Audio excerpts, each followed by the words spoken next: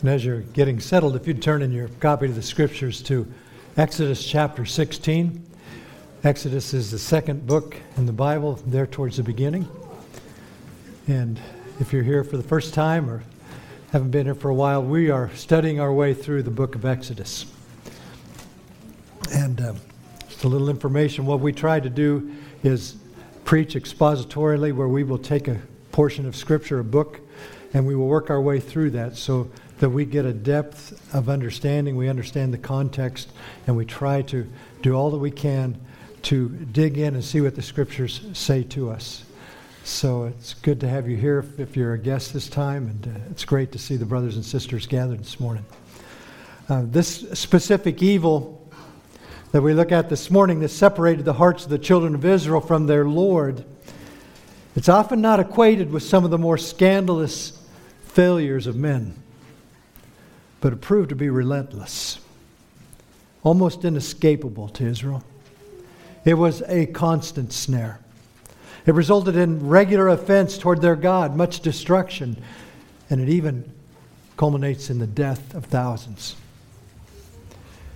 In this sin, no blood is shed, no bones are broken, no adultery or theft takes place. However, Scripture cites it often as the cause for God's great displeasure. It brings His chastening, His chastising judgment against man. Complaining, grumbling, murmuring. No matter how I say it, it doesn't scandalize like kidnapping or fornication or murder. It is one of those acceptable sins that as Christians we agree it's wrong, but we still tolerate. And sadly, sometimes we even learn to practice it with modifications that make it look a lot less brazen. Could that be because its destructive tentacles don't seem so poisonous? Its evil not quite so obvious to us?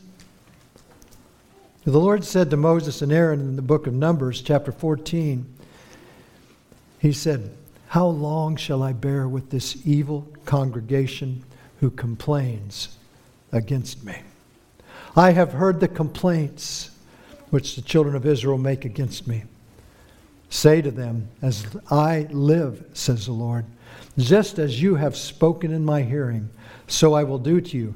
The carcasses of you who have complained against me shall fall in this wilderness. All of you who were numbered according to your entire number from 20 years old and above." That's sobering of how God understands and sees our complaints. What is the impact that grumbling has on God's people? Both as He is in the process of rescuing them in the Exodus as they make their way through the wilderness, and as He leads and directs His children in New Hope Bible Church. Let's tune in on what Yahweh is speaking to us about this destructive and pervasive sin that is so common among His children. Let's pray. Heavenly Father, we thank You for Your Word. It is so amazing. One moment it speaks of these dramatic miracles. The next it instructs us specifically on how to live. In the next pages we turn and it tells us how to care for our children or how to love our spouse. The next one it tells us how to worship and bring You glory. And then we are convicted, Father, and we are lifted by it and encouraged. Your word, it says of itself that it is living and powerful, sharper than a two-edged sword, and it penetrates even to dividing soul and spirit and joints and marrow, and it judges the thoughts and intents of the heart. Lord, we ask that You would make Your word to come alive to us today, that You would use it as a scalpel, as an ointment, as like Your word says, a hammer that breaks a rock in pieces, as a light that gives vision and insight to how to live and how to walk. Please direct us and lead us, for You are King. And when all is said and done, all that we've accomplished for You is what will really matter. So lead us today, Lord. Convict us, change us and bring us near. In your name we pray. Amen. The beginning of this chapter starts out with a gripe about grub. And they journeyed from Elim, and all the congregation of the children of Israel came to the wilderness of Zin, which is between Elim and Sinai, on the 15th day of the second month after they departed from the land of Egypt. It's been about 30 days since this nation of redeemed slaves escaped Egypt.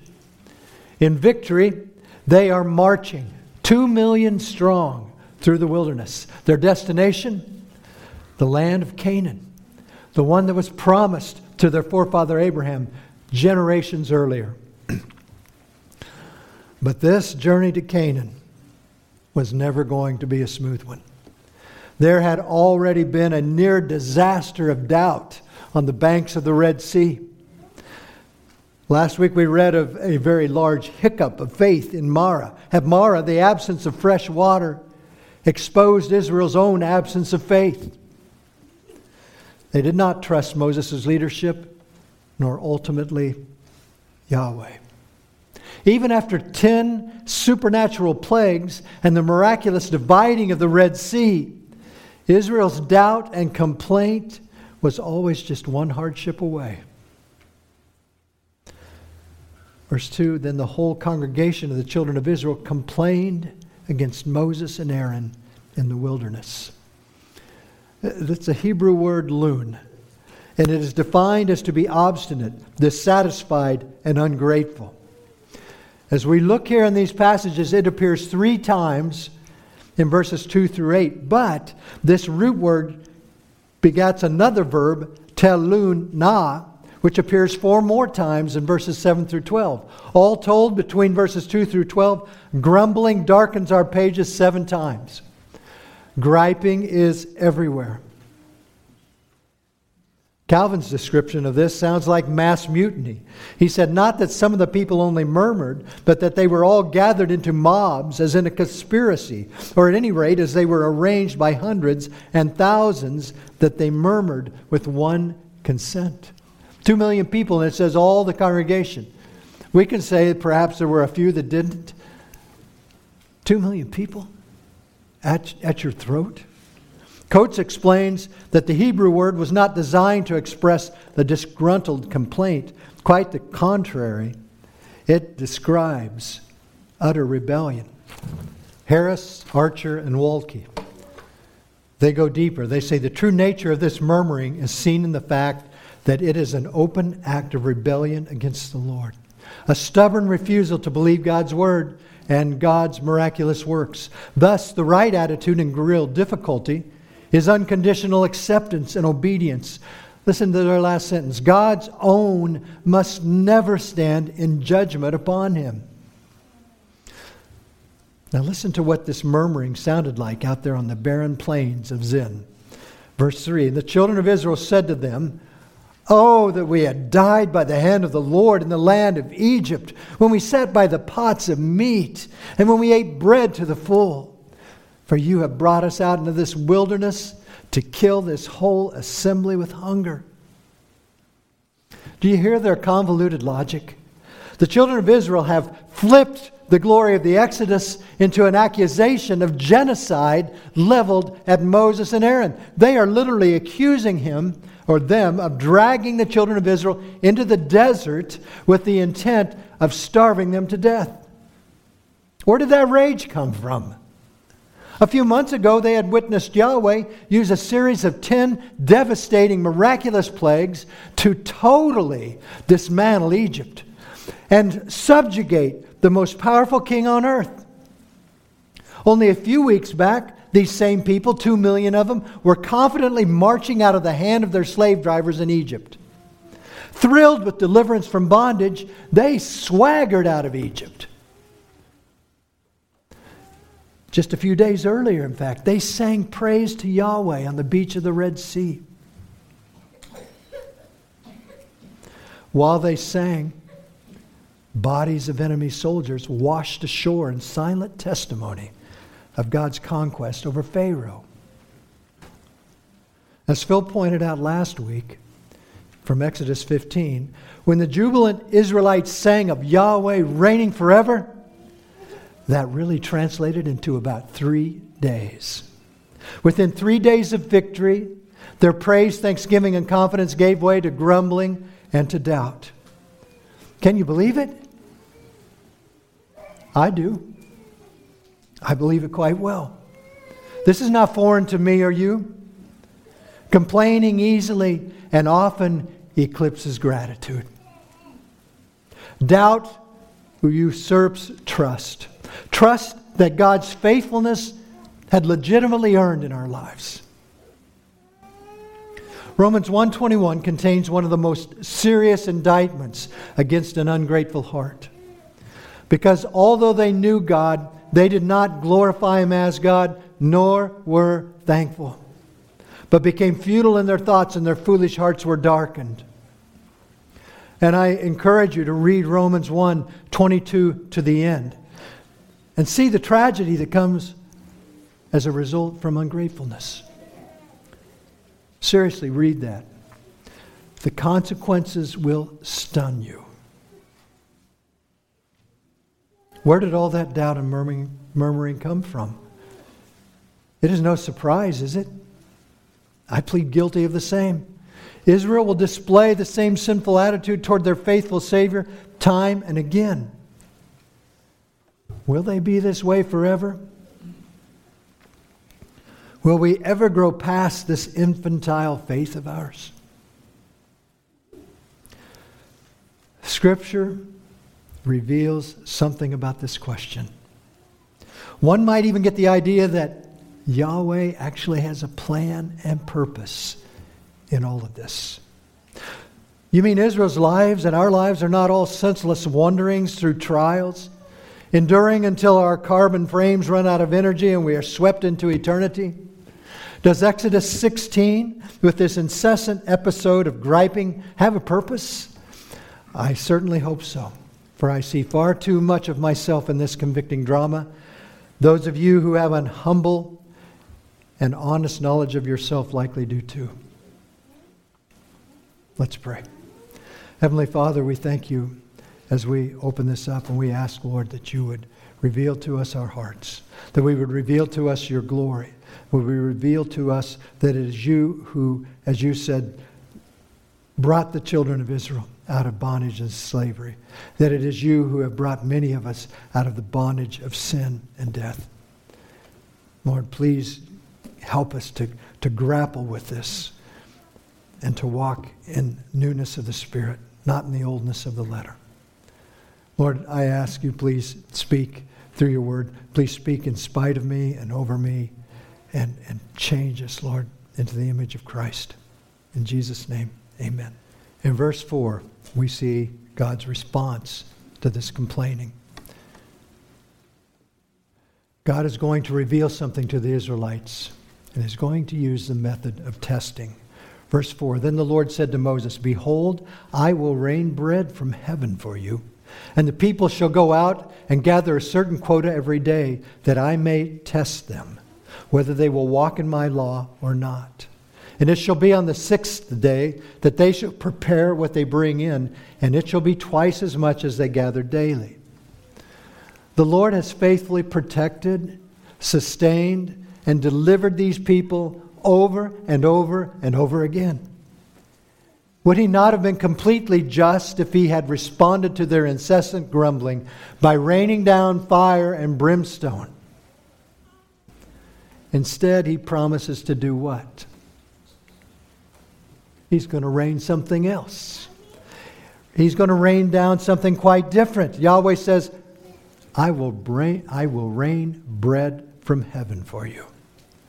His response to their complaint was to take care of them and to test them. And there are at least 4 tests that are mentioned here. Briefly, the test of contentment in verses 16 through 18. The test of trust in 19 through 21. The test of compliance in 22 through 24. And the test of rest in 25 through 30. Through these tests, Yahweh says that He will know if they will walk in His laws or not. Their obedience will reveal what? the same thing ours does. Their obedience will reveal who they love. Jesus echoed this statement many years later. In John 14:21, he said, "He who has my commandments and keeps them, it is he who loves me. And he who loves me will be loved by my Father, and I will love him and will manifest myself to him." That verse is packed right here in chapter 16 of Exodus. Yahweh has designed these tests in the wilderness to reveal his place in his people's hearts. Likewise, obedience revealed the hearts of Christ's followers in the Gospels.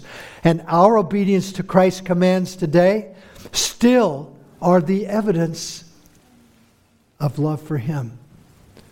Raised hands, loud praise, weeping, smiling, Jesus t-shirts, Bible conferences, and other expressions may all be sincere. But they are not a measure of your love for Christ. I don't say that to discourage raised hands or loud praise or weeping or smiling or conferences or even t-shirts. Just don't confuse them with what Yahweh, both in the Old Testament and New Testament, says is the test of love toward him. Will we walk in his ways?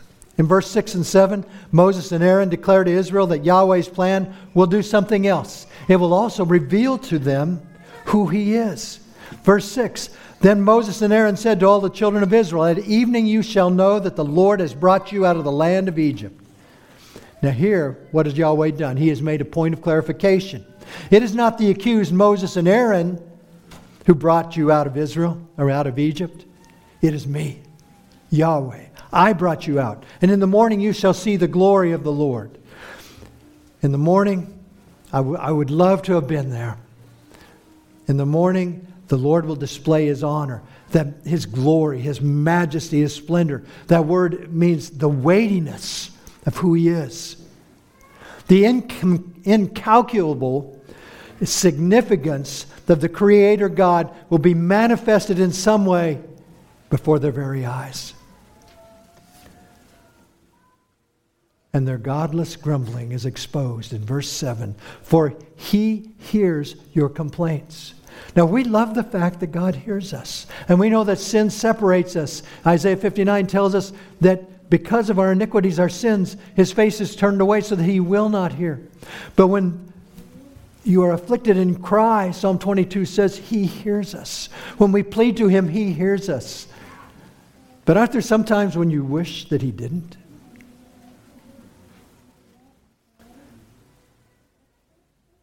For he hears your complaints against the Lord.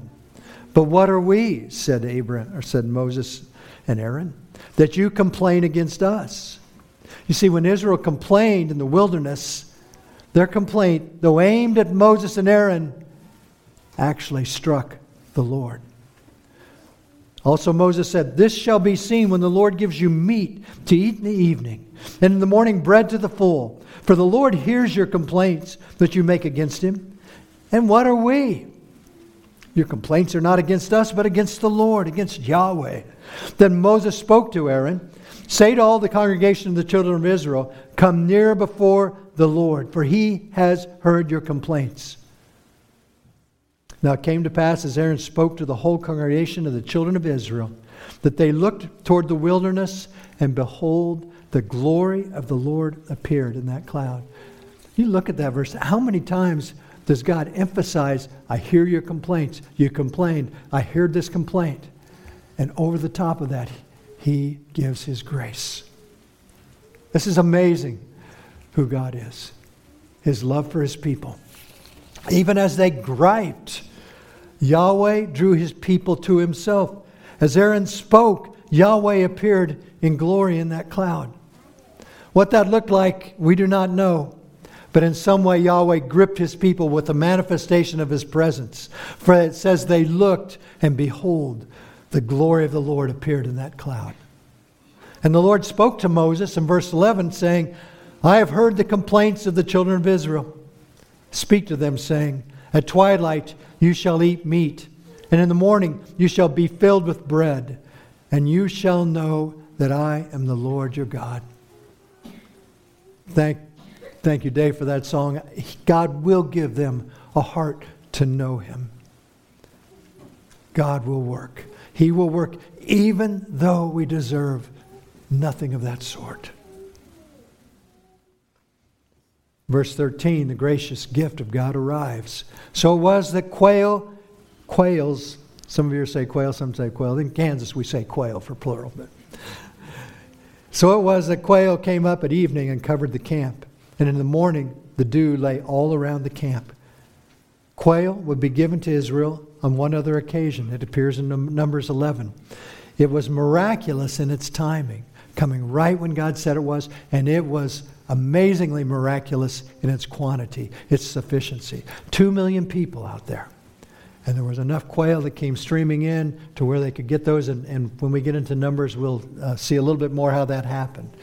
But we move on to verse 14, and we get to the real subject of the matter of God's provision here. Then when the layer of dew lifted, there on the surface of the wilderness was a small, round substance, as fine as frost on the ground. So when the children of Israel saw it, they said to one another, "What is it?" For they did not know what it was. And Moses said to them, "This is the bread which the Lord has given you to eat." Now, manna, I don't think that would strike any of you as being a real creative name, would it?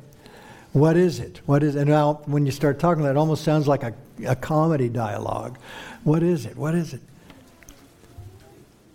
But Numbers 11, 7 through 9, gives us a little more description. Now the manna was like coriander seed. And I brought a little bit of that.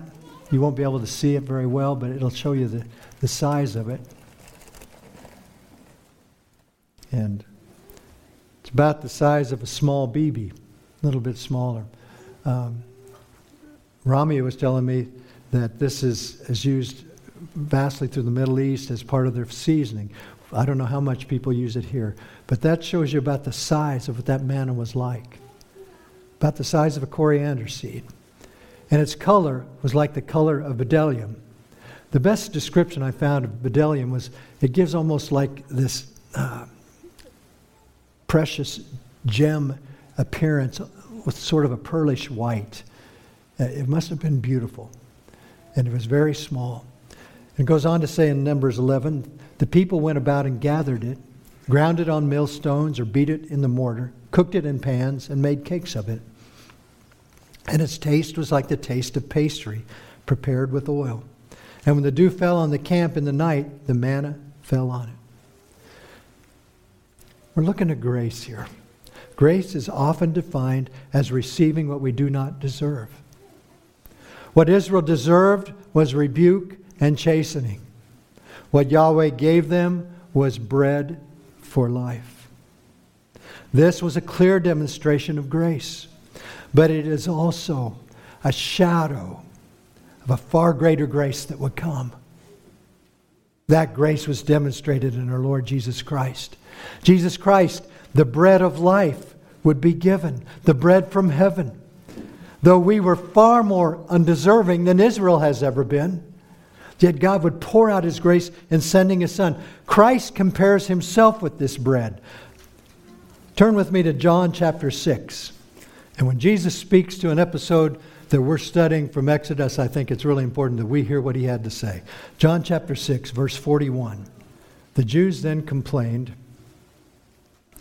about Him because He had said, "I am the bread which came down from heaven." And they said, "Is not this Jesus, the son of Joseph, whose father and mother we know?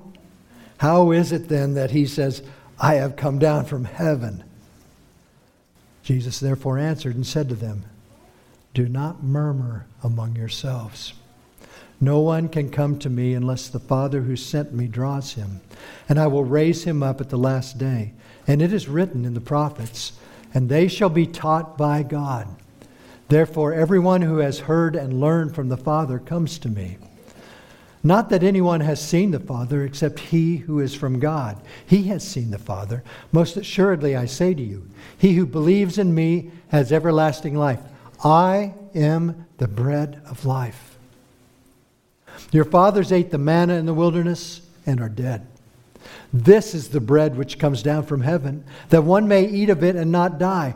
I am the living bread which came down from heaven. If anyone eats of this bread, he will live forever. And the bread that I shall give is my flesh, which I shall give for the life of the world. The Jews, therefore, quarreled among themselves, saying, how can this man give us his flesh to eat? Then Jesus said to them, most assuredly I say to you, unless you eat the flesh of the Son of Man and drink his blood, you have no life in you. Whoever eats my flesh and drinks my blood has eternal life, and I will raise him up at the last day. For my flesh is food indeed, and my blood is drink indeed. He who eats my flesh and drinks my blood abides in me, and I in him. As the living Father sent me, and I live because of the Father, so he who feeds on me will live because of me.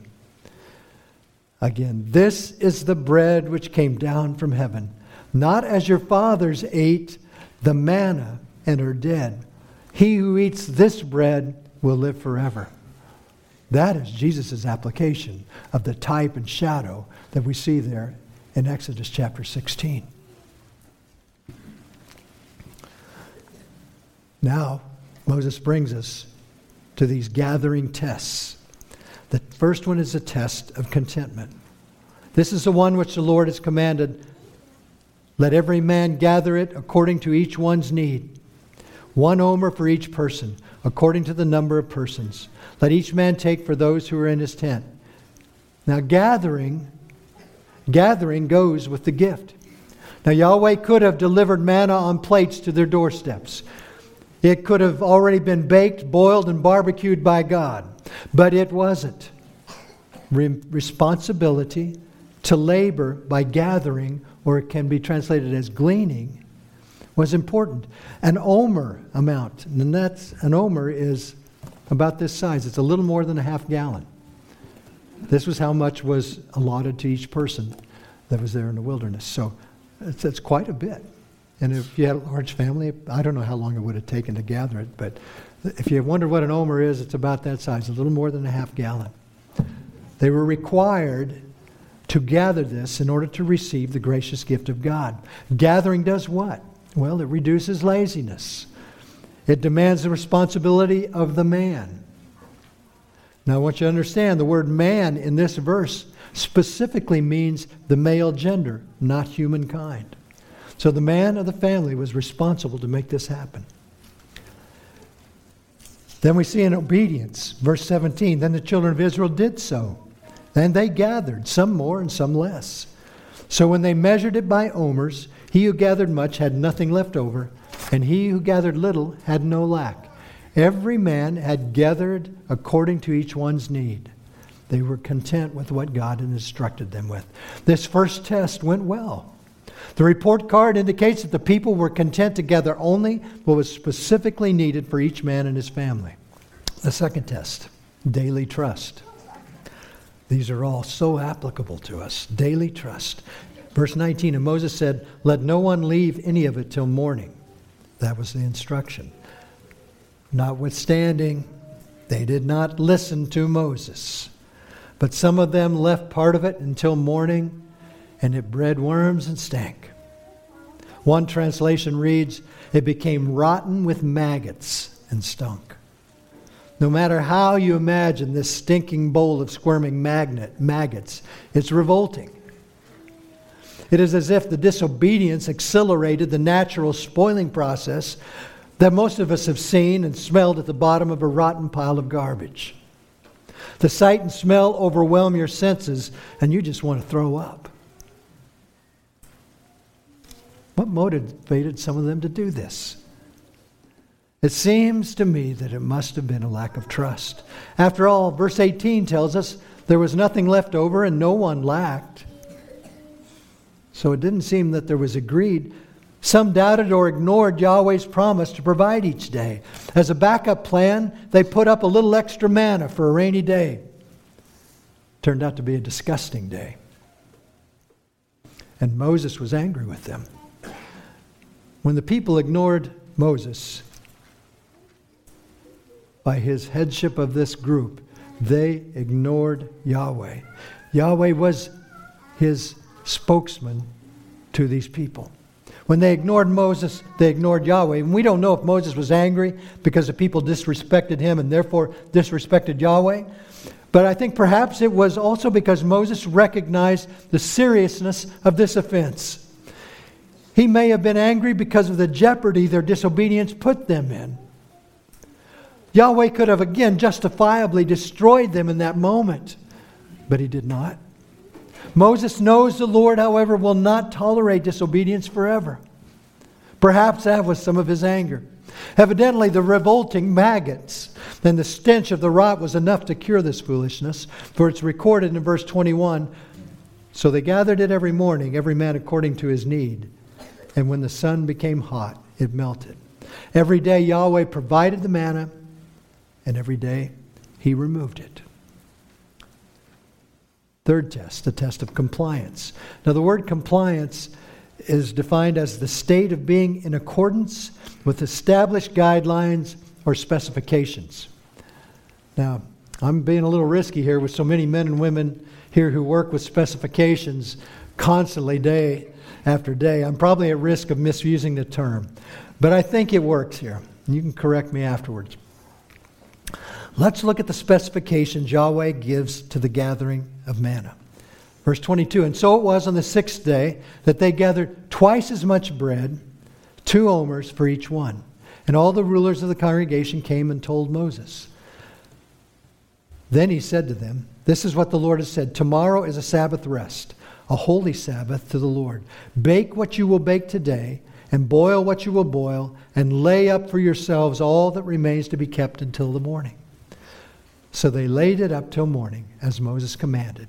And it did not stink, nor were there any worms in it." See the specifications he gave. When do we do that? How much do we do? What do we do with it after we've collected it? How will it turn out? Yahweh specifies an exception in the daily routine of gathering manna. On the 6th day of the week, gather twice as much for each person. Prepare what you've gathered, and save up the remainder to be used the next morning on the 7th day.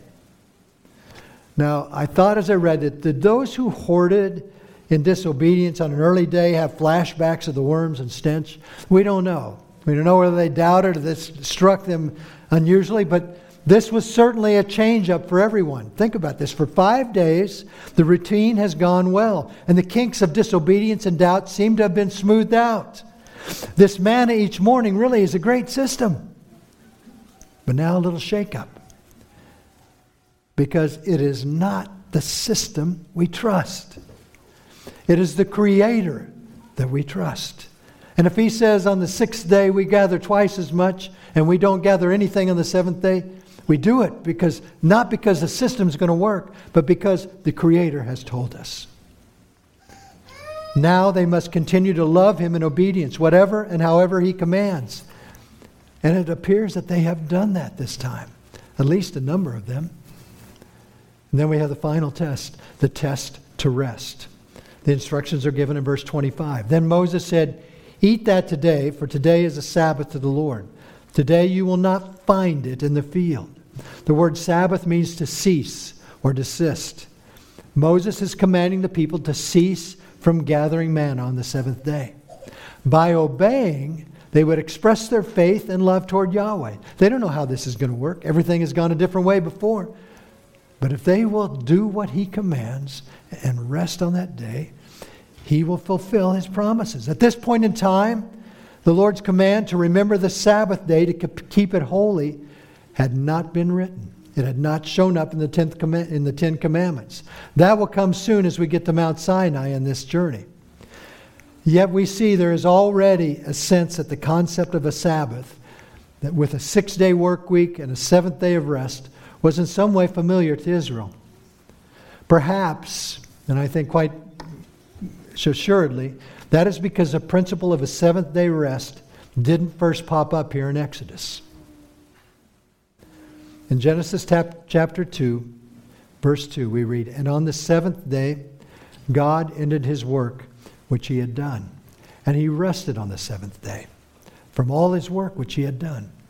Then God blessed the 7th day and sanctified it, because in it he rested from all his work which God had created and made. Some historians state that the day of rest was completely unknown in the Egyptian culture. The slaves of the Egyptians, these children of Israel, would never have known a regular day of rest from their labor for the last several centuries. That would not have happened. But now they are no longer serving Pharaoh. They are serving their master Yahweh. He provides them a seventh-day rest from labor. Now that's a radical change in the lives of these newly rescued slaves. Yahweh was not only giving them manna in the wilderness, but he was also giving them a day of rest.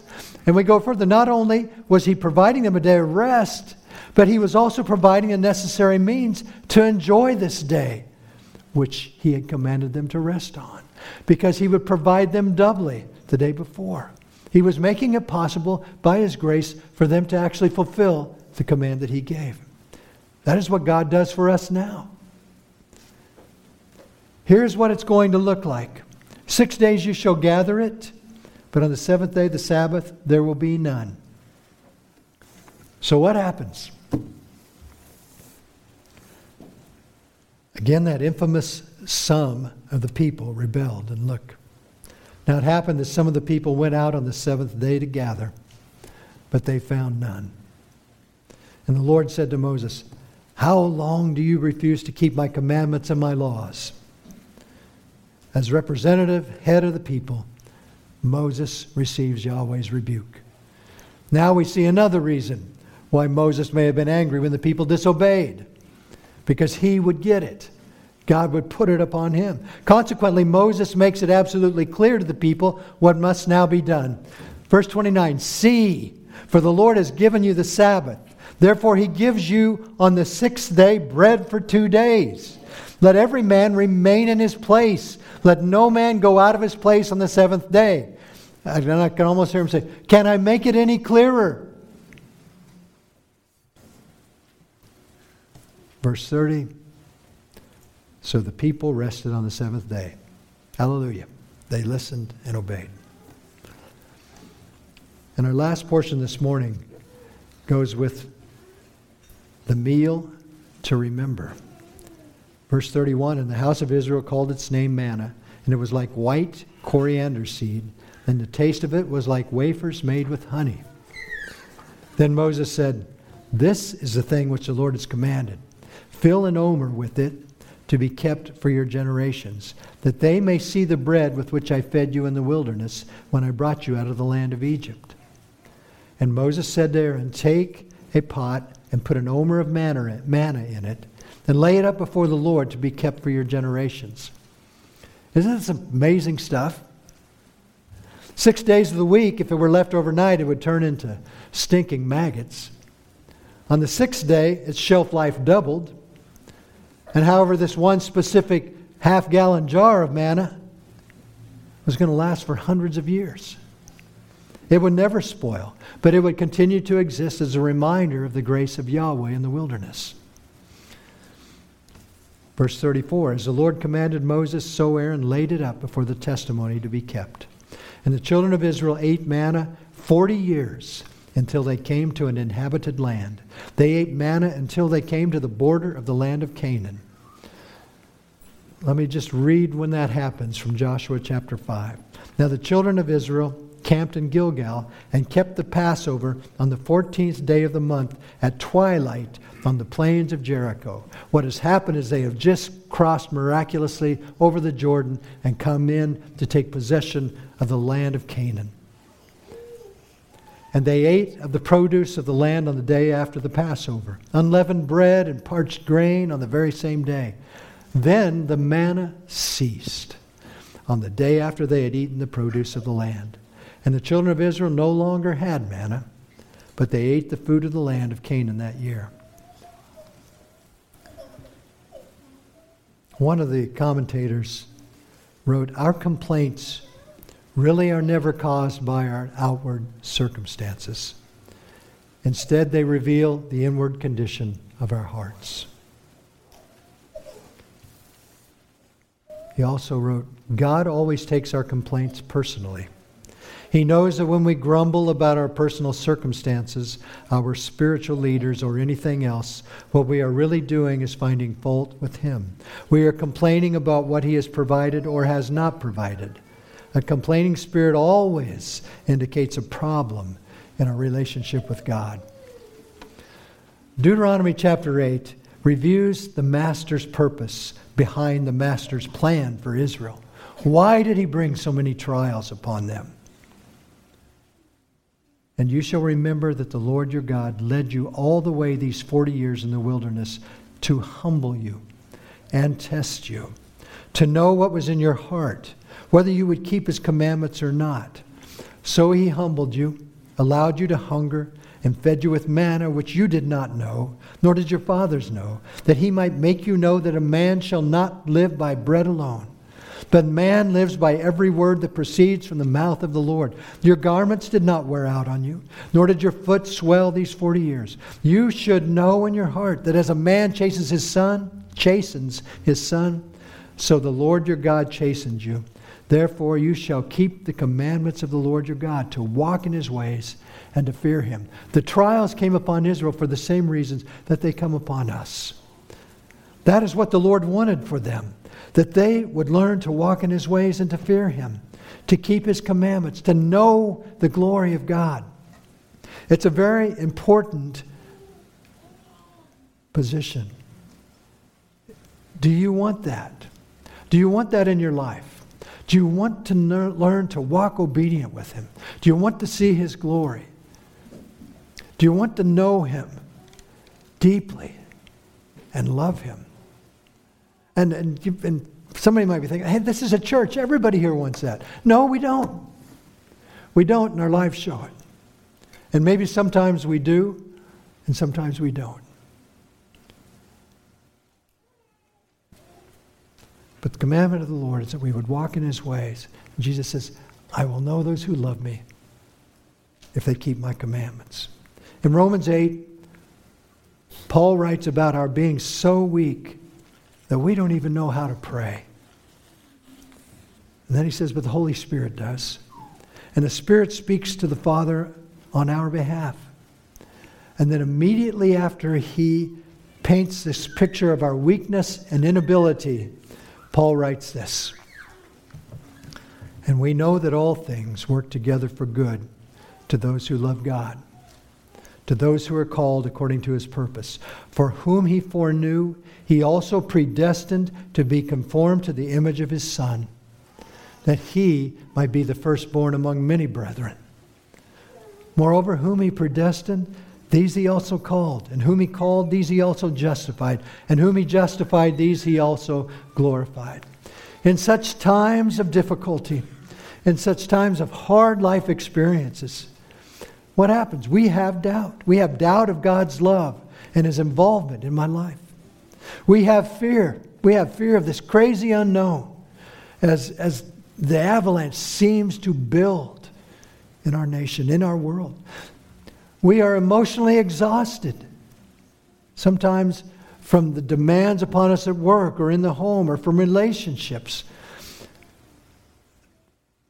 We're discontent. We're discontent with their job. Sometimes we're discontent with our marriage, with our family, with our church, with our life. And accusations, we've made them. We have made them towards leaders, towards friends, towards spouses, towards parents, towards children. Accusations. In such times, our Father is masterfully at work. Hear this. During those times, God is masterfully at work using the very circumstances that are so painful to set us apart and reveal Himself to us and to create within us the image of Jesus Christ. Within our loathsome frames, God is fashioning the image of His Son. Is that not a miracle? Is that not a miracle that surpasses the splitting of the Red Sea? Is it not also utterly undeserved? A demonstration of grace. But if you are in Christ, it is true. And it is Jesus' statement of fact.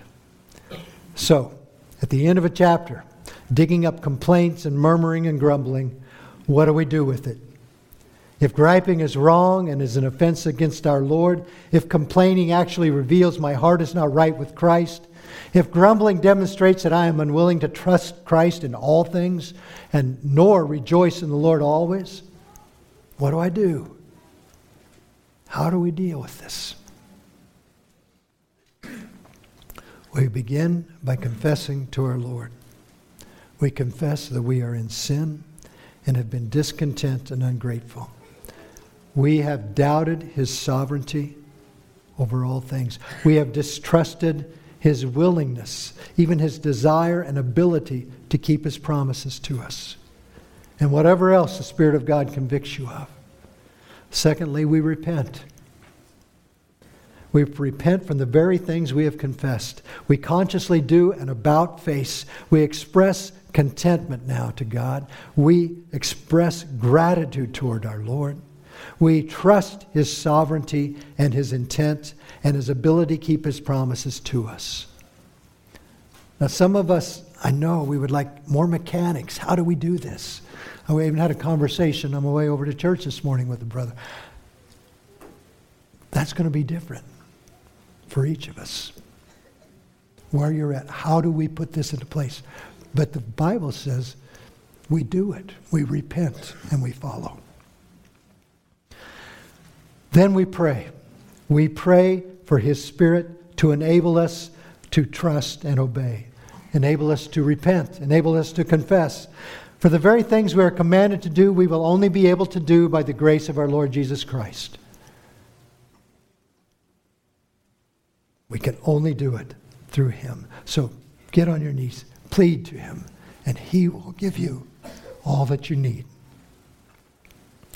And then I would add another step to the first three. Immerse yourself in God's Word. Allow God to reveal to you and to remind you who He is through His living and powerful Word. If you want to hear from God, open this up. If you want to hear audibly from God, open this up and read out loud. But spend time in this Word so He can change our lives. Confess, repent, pray, and submerge yourself in God's Word. Then lastly, you rejoice. You rejoice in the Heavenly Father who is full of grace. For as Romans 5 says, for when we were still without strength, in due time, Christ died for the ungodly. For scarcely for a righteous man will one die, yet perhaps for a good man some would even dare to die. But God demonstrates His own love toward us in this, that while we were still sinners, Christ died for us. We have such a great Father. He is worthy of praise. He is worthy of pursuing till He takes us home. Let's pray. Heavenly Father, we thank You for Your Scripture. We thank You, Father, for Your Holy Spirit that You have given to dwell within us and to illumine Your Word. And Lord, we ask that You would do that You would speak to us and lead us and direct us. Father, take us in our weakness, in our failures. May we continually put our eyes upon Jesus Christ, the author and finisher, completer of our faith. Lord, thank You for Your Word. Please bless the men and women, young and old here, Father, to be Your ambassadors, to speak to this dying world. Many people that our people will come across are lost and will spend eternity in hell unless they know You. And Lord, within this assembly gathered this morning, we pray for those who are stubbornly resisting You, unwilling to follow, that they would trust in this mighty Yahweh, the creator of heaven and earth, the sustainer of all mankind, of the universe. In Jesus' name we pray. Amen.